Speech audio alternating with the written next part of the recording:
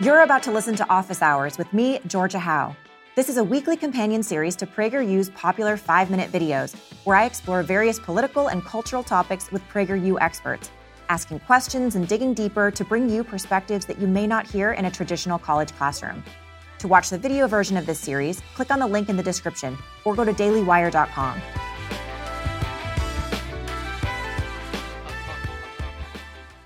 Welcome to Office Hours. I'm Georgia Howe with the Daily Wire. Today, we sit down with journalist at the Wall Street Journal and author of Irreversible Damage, The Transgender Craze Seducing Our Daughters, Abigail Shrier. Abigail's new PragerU video is titled Why Girls Become Boys, where she discusses the unprecedented rise in gender dysphoria diagnoses among teenage girls, theories about why it's happening, and the risks of medical transition, and what we can do to better support young girls. Let's jump right in.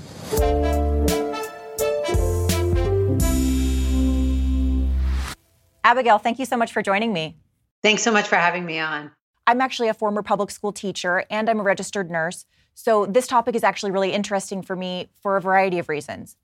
And one thing you talk about in the video is you discuss how, as of 2012, there were essentially 0 documented cases of teenage girls experiencing gender dysphoria. But then as of 2016, almost 2% of teenage girls or high school girls in the United States were identifying as male. So I'm wondering, what's causing this now from your research? Yes. I mean, I didn't say there were 0 documented cases. I said there was 0 scientific research, which indicates that there wasn't a large number, that it was so small that it was scientifically, not written about when there were tons of articles and research going into the males, because we had, a 100-year diagnostic history of that. So why is this happening? My work was, jumped off from the work of public health researcher Lisa Littman, who found that social media was playing a major role with these girls, and that gender dysphoria, because of it, had become a peer contagion, meaning that these girls were encouraging each other, girls who were already in tremendous amounts of psychological pain, and we know that they had very high rates of anxiety and depression, were encouraging each other in the idea that transitioning was the solution. So it sounds like these girls are in a lot of psychological pain, and you talk a bit about anxiety, depression. From other sources, I've heard that autism has been linked to gender dysphoria for girls. What other psychological conditions are associated with this? Well, sort of all of the above. So anxiety and depression are 2 sort of mainstays of this population. They're 2 things that this population of girls is marked with. They certainly have a lot of that, a lot of self-harm, a lot of cutting. And so girls who basically might have been diagnosed with borderline personality disorder or anorexia, and might have, convinced themselves that they were fat in a prior generation. In this generation, were convincing themselves that they were actually supposed to be boys, and that the problem was that they weren't. That the fact that they weren't perfectly feminine or didn't feel comfortable in their bodies was because they were meant to be boys.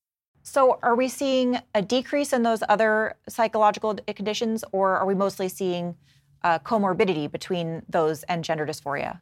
There's a lot of comorbidity, but certainly, I've seen different studies on that, but there does seem to be a lot of comorbidity. So you're seeing, girls with a lot of other psychological diagnoses who are deciding that they are transgender. From your research, what are the best practices that are being put forward from the medical institutions for how we can treat this? In general, the medical organizations, certainly the accrediting organizations, have walked away from best practices. Best practices used to mean watching and waiting anyone who claimed to have gender dysphoria, because we knew that in a majority of cases it resolved on its own if nothing was done. Today, nearly every medical accredited organization has adopted something called affirmative care, which means their job, as they see it, is to immediately agree with the young person's self-diagnosis and immediately proceed with whatever transition the teenager, often minor children, are demanding. And so that, unfortunately, is leading to, we're seeing a lot of regret and a lot of unhappiness from this population. Do we have numbers on that in terms of how many of the girls regret transitioning, or does it work out for a decent proportion of them? How is it working out for these girls?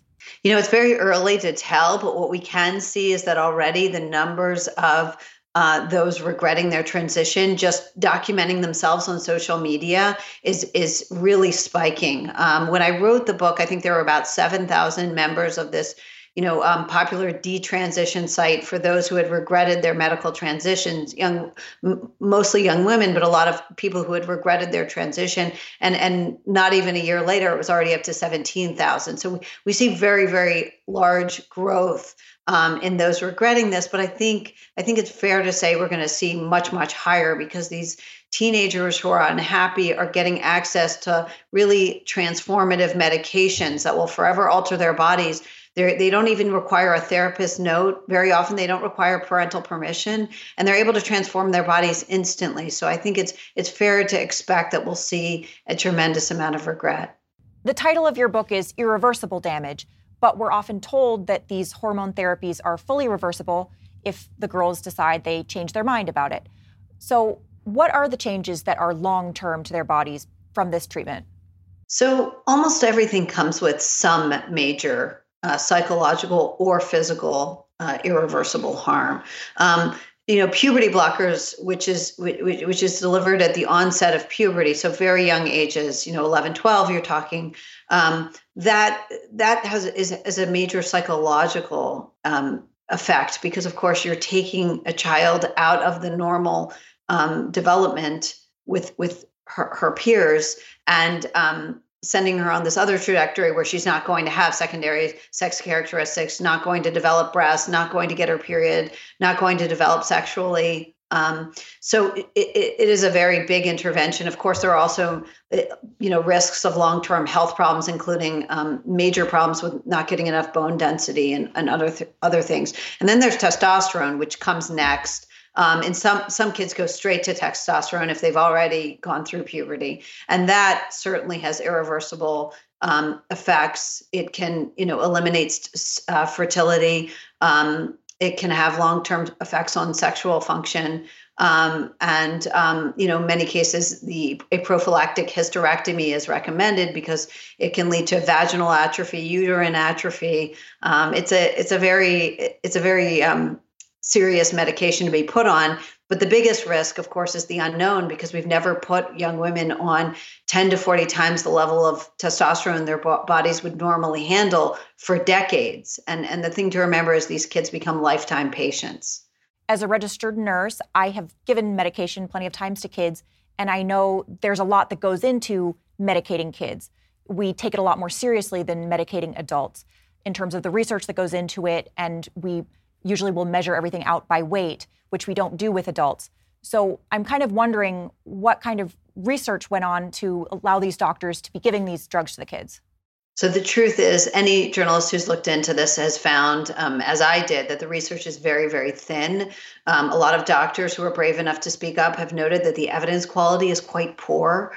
And in fact, some of the researchers have come out and said, I never expected this protocol to be used on this population. But nonetheless, because it's become sort of a civil rights battle, or it's become cloaked in the idea of civil rights, we aren't able to question it. And, I, for one, have never advocated eliminating all of these medications. I've just pointed out the risks, and that is enough to get you broadly demonized today. So that's the reason these risks aren't even being attended to. Let's say a young woman goes to her primary care physician and with a parent presumably and says, I think I should have been a boy. How does it go from that point forward? Is that doctor able to weigh in and say, I don't think so? Or how does it go? How does it work? Not if they're in a so-called conversion therapy state. We now have 20 states that have passed these conversion therapy bans, and that tells doctors that they are not allowed to so-called convert someone out of a different gender identity. Now, this may have made sense when we were talking about sexual orientation, which in some cases seems to be immutable, but it doesn't ever make sense for gender identity, which even the advocates acknowledge is fluid. But because of these conversion therapy bans, doctors are afraid to do anything other than agree with the patient. So the patient walks in and says, I have gender dysphoria. I know I'm supposed to be a boy. And the doctor's official role is to say, yes, when would you like to start testosterone? How long does it take for the medication to kick in? So obviously puberty takes years. Is this a fast-acting medication or a slow-acting medication? It's pretty fast. So, everybody's different and everybody's hormones are different. But, through my interviews, and I conducted a lot of interviews, patients report having, being able to grow a beard and having a major deepening of their voices within the first 3 months. Is there a community of doctors who are working on alternative treatment plans for gender dysphoria, or is everyone basically just doing affirmative therapy right now? They are, there's this Society for Evidence-Based Gender Medicine, SEGM. It's a consortium of doctors from across the world, actually, across the West, who are trying to respond to this with some degree of seriousness and logic. The problem is that they're demonized everywhere. I mean, the one thing to know, and I found, and other journalists have found when they investigated this, the world experts in gender dysphoria, many of them were thrown out of their profession effectively, and certainly fired, like Ken Zucker in Canada and others, as soon as this new activist arm took over. We have this strange situation where you have the world experts in gender dysphoria in the position of being sort of dissidents from this, incredibly aggressive activists group that now really is running the medical and scientific professions. So I would ask, how did that happen? But I'm assuming it happens the same way it's happening in every other field of there's some bullying going on in the field. Is that kind of how they're getting thrown out? It seems like, how do you throw out a world eminent, doctor? Right. That's exactly right. You accuse him of being a transphobe. So there were a number of doctors, right? So for instance, Ken Zucker tried to deliver a speech at WPATH. This man is a giant in the field. He literally oversaw the writing of the entry of gender dysphoria for the latest edition of the Diagnostic and Statistical Manual. He was the chair of the committee to oversee the writing of that dictionary entry effectively for what this disorder was. His talk was canceled when he was invited to give his talk at WPATH, which is the Transgender Health Organization. I mean, it's happened the same way it's happened everywhere, through intimidation, bullying, and cancellation. So obviously we have this astronomical rise in gender dysphoria among girls here in the US, and I have heard that they have a similar phenomenon in the UK. Is this happening only in Western countries, or is this a global phenomenon? Where is this happening? So it's all across the West, wherever there's social media, right? So it really is across the West. And in fact, in England, they're able to track the numbers better than we are because, of course, they have socialized and centralized run healthcare. So it's easier for them to see the numbers rise. And there they had a 4,400% rise in young women presenting with so-called gender dysphoria at their clinics. So very, very high numbers. We see it in Sweden and other countries as well. 2% of girls in their teens in the United States. I mean, that's millions, it seems like. So the most recent CDC numbers were 2% of high school students. So you're talking about, hundreds of thousand kids, but I think it's much, much higher. And the reason I believe it's much, much higher is when I did so that was based on slightly older data. That the report came out in 2018, but it was based on earlier data in high school. And when I did my investigation, I was hearing about middle schools. All of a sudden, you would see 15, 20% of the girls in the class announcing they were transgender. So I think it's clear that it's moved to younger kids, especially with all the gender ideology in the schools. And I expect those numbers actually are much, much higher than even the CDC is aware of. Wow. Well, Abigail, thank you so much for joining us today. Can you tell us where we can find you? Sure. My Twitter handle is Abigail Schreier, and I have a Substack as well. So those are probably the best ways to reach me. Again, Abigail, thank you so much for coming on. Thank you. Make sure to go out and buy Abigail's book, Irreversible Damage, The Transgender Craze Seducing Our Daughters. And that's the end of today's Office Hours. Tune in next week for a conversation with a new PragerU presenter. I'm Georgia Howe. Thanks for tuning in. As a reminder, if you'd like to see the video version of this show, or if you haven't seen this week's PragerU 5-minute video, make sure to click on the link in the description below, or head over to dailywire.com. We'll see you next Monday for a new interview with another PragerU presenter.